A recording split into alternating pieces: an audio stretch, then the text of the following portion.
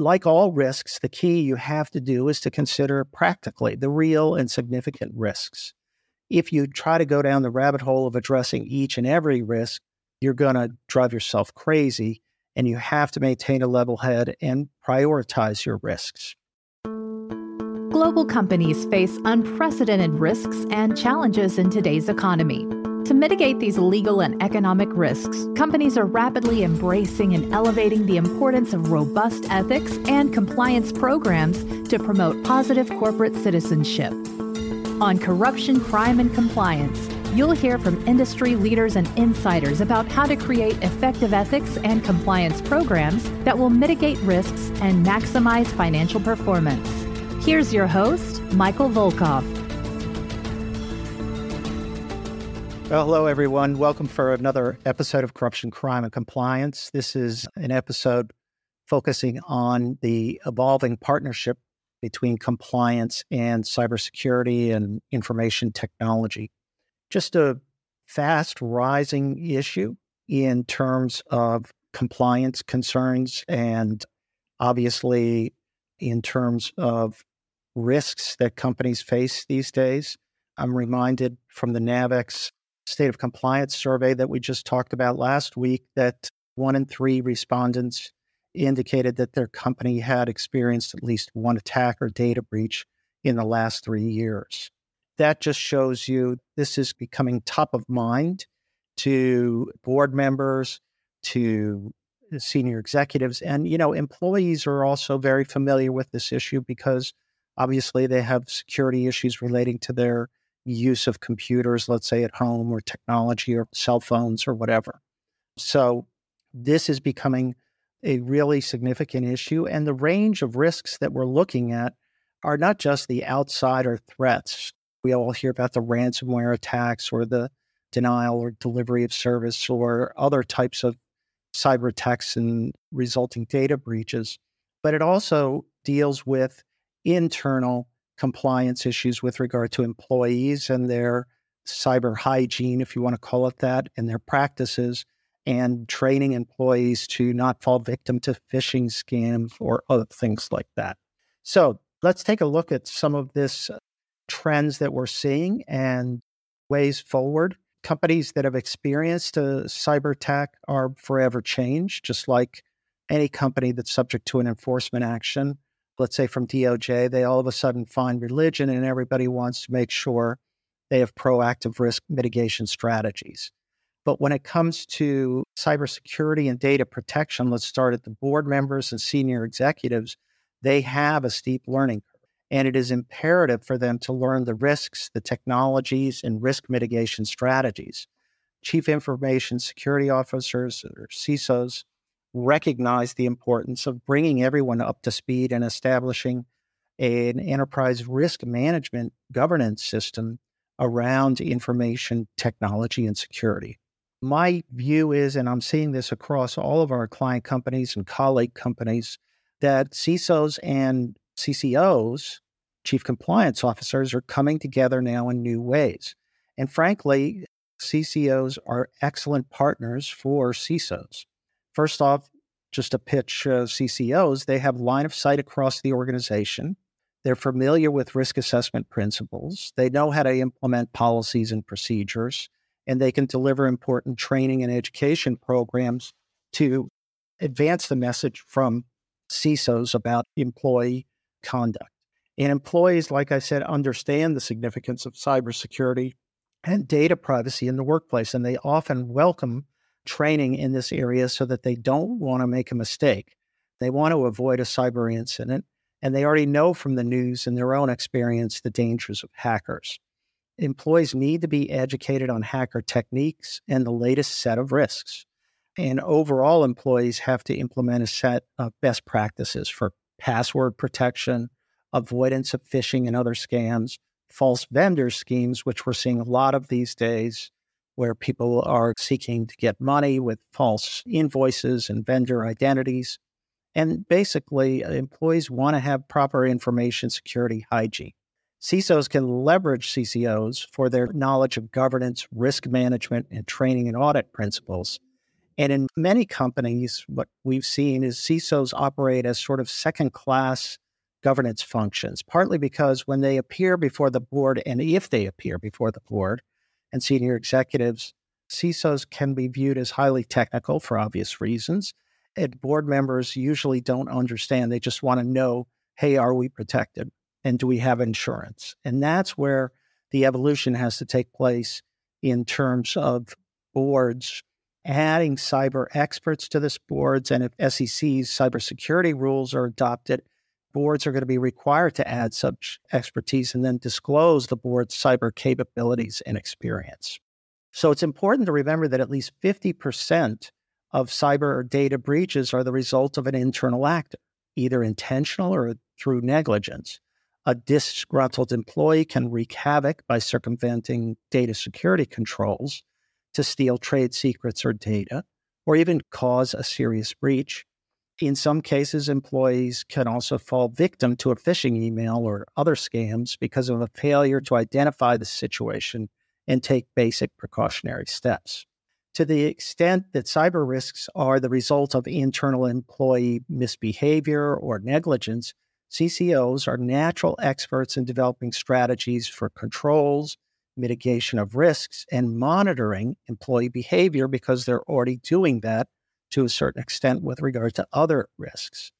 Indeed, CCOs may have in place, like I say, various procedures that can be expanded to include basic cyber risks. So CISOs and CCOs should look for these kind of opportunities. First, CCOs know how to design controls and can work with CISOs to ensure that employees are unable to circumvent internal information access controls. Second, CCOs are excellent at designing and conducting training programs.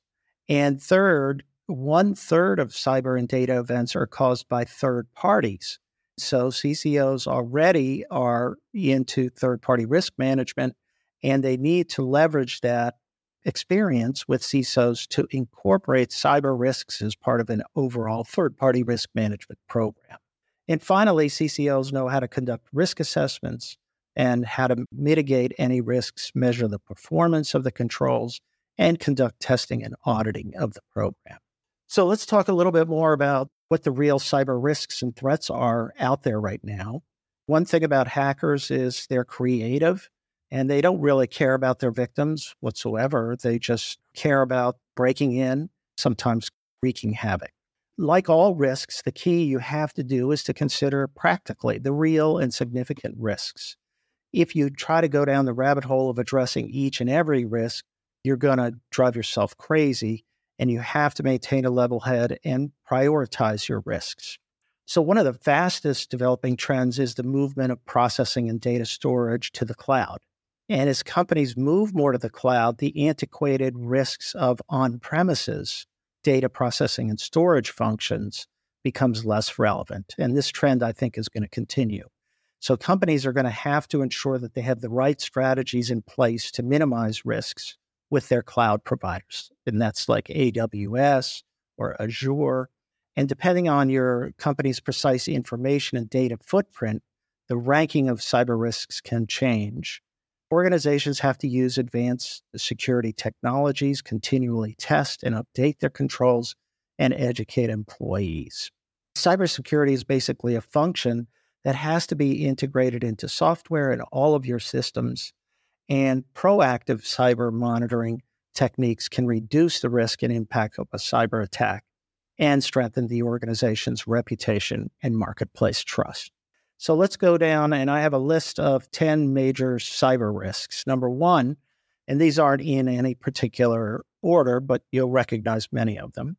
Ransomware. Ransomware continues to top the list of risks. Hackers seek to inject a malicious software to encrypt files and then demand ransom to decrypt them. Every business needs to have a disaster recovery solution with backup of files that are included as part of an incident response plan. Number two, cloud security. With more companies moving to the cloud for processing and storage functions, organizations have to ensure proper hygiene and controls are maintained by the provider. At the same time, the organization's employees have to manage users, access privileges, account protections, and encryption of data. The cloud provider should be responsible for securing its infrastructure's access and configuration of its networks. It's critical for the customer company to delineate the respective functions and responsibilities of the provider and the company. Cloud applications pose significant risks as a result of misconfigurations within cloud and SaaS, the SaaS environments. Such misconfigurations can result in unauthorized access.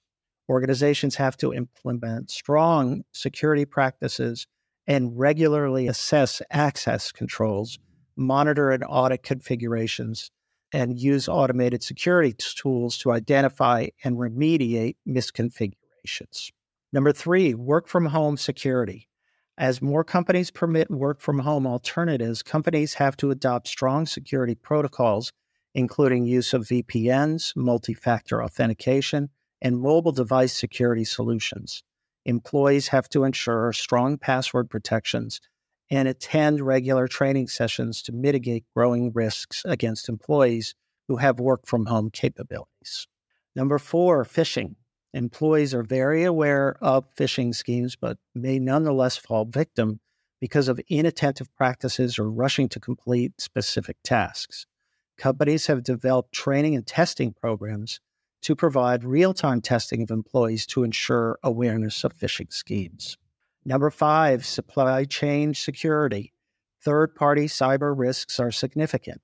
Supply chains have to be reviewed for cyber risks, cyber defense, and adherence to best practices. In this respect, a cyber criminal can disguise themselves as a legitimate user or deploy malware through trusted applications.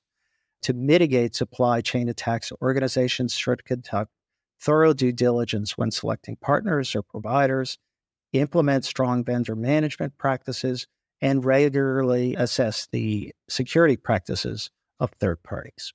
Number 6, identity and access management, or IAM. IAM security manages digital identities and controls access to data, systems, and resources to ensure security. To prevent unauthorized access, companies need robust policies, a good technology for IAM, and programs to reduce identity-related risks. 7, internal actor threats. Employees pose a significant risk to organizations, especially disgruntled ones. Individuals who have access privileges can intentionally or unintentionally harm systems, steal data, or engage in corporate espionage activities. As a result, companies have to implement robust access controls, employ continuous monitoring and auditing of user activities, and conduct regular security awareness training for employees. Number 8, DOS and DDoS attacks. Denial of service and distributed denial of service attacks remain a potential threat and target web servers to render them inaccessible to legitimate users. Organizations should invest in available DDoS mitigation solutions and implement traffic monitoring and anomaly detection mechanisms. Number 9, artificial intelligence and machine learning. With the rise of AI and ML, cybercriminals are likely to incorporate these tools to automate and scale their attacks. On the flip side, AI and ML can be used to enhance cyber defenses.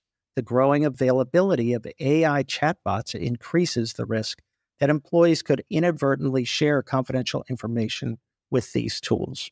Cyber espionage, number 10, attacks will remain a real threat. Last year, the Operation Aurora attack on Google Gmail underscored the need for organizations to implement network segmentation and intrusion detection protocols.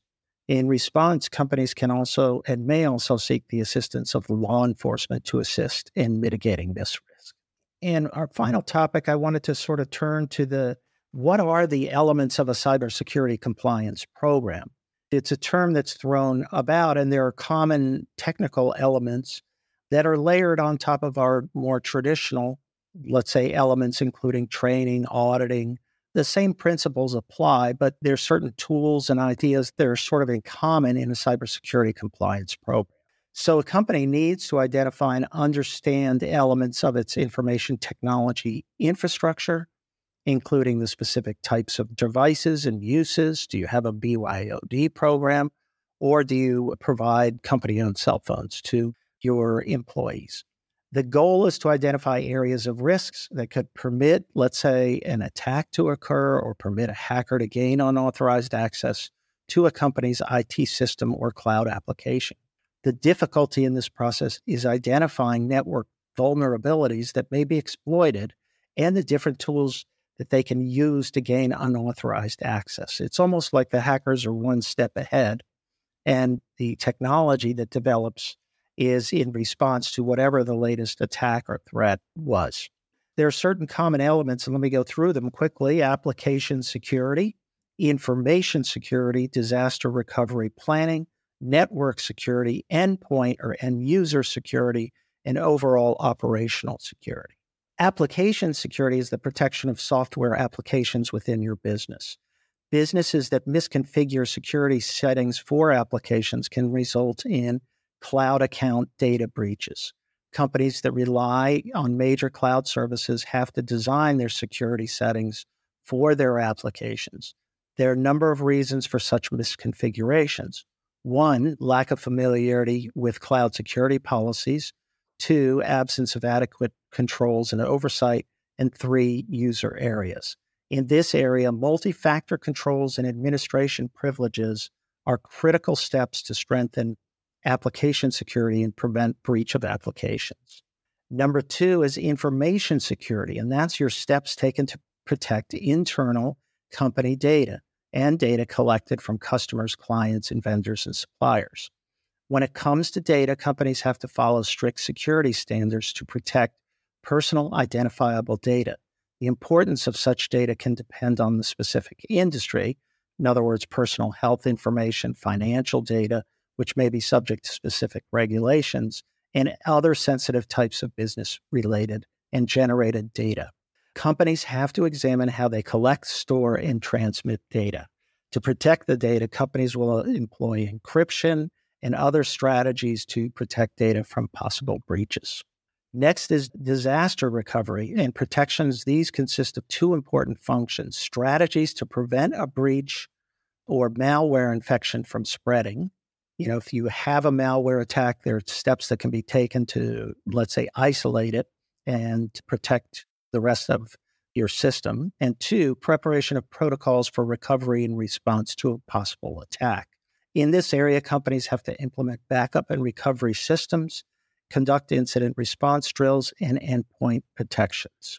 Network security covers protection of a company's physical network and the devices that are used with the network. Now, most companies use firewalls to monitor incoming and outgoing traffic for cyber threats and attacks. Also, companies have to secure their wireless network and ensure that remote connections are encrypted. Network security is focused on protecting the system to ensure only authorized users have access and detection of possible anomalies or intrusions into the network. Next is end user security, which is often referred to as endpoint security, and this includes protection of devices that employees use. Given the prevalence of phishing attacks, companies have to focus on this important area since hackers typically gain unauthorized access through endpoints, employee laptops, or mobile devices. So end user security often consists of ensuring that devices are updated with security programs and firewalls, installation of antivirus applications, availability of DNS filtering to block malicious websites, installation of firmware protections, passcode protections for screen locks, and remote monitoring and device detection services.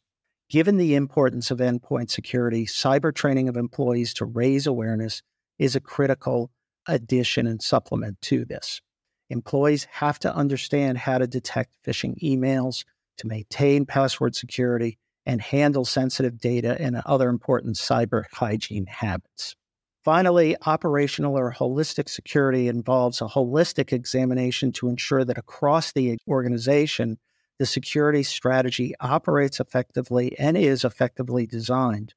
Companies have to consider how the system operates overall and identify any potential vulnerabilities that could be exploited by a hacker.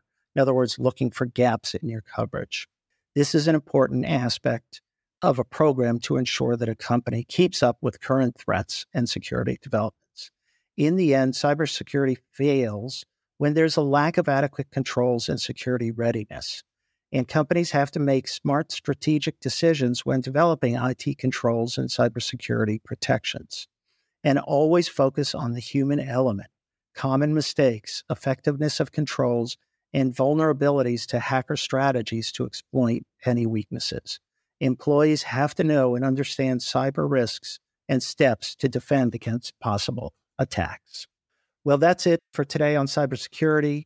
We are going to continue to focus on this issue given its sort of prevalence in the governance menu these days. We'll be back with more information on this in the weeks to come. Anyways, thanks for listening, everybody. We'll see you next week for another episode. If you enjoyed this episode, the best way to support the show is by subscribing on your favorite listening platform. To learn more and connect with Michael Volkov, go to volkovlaw.com.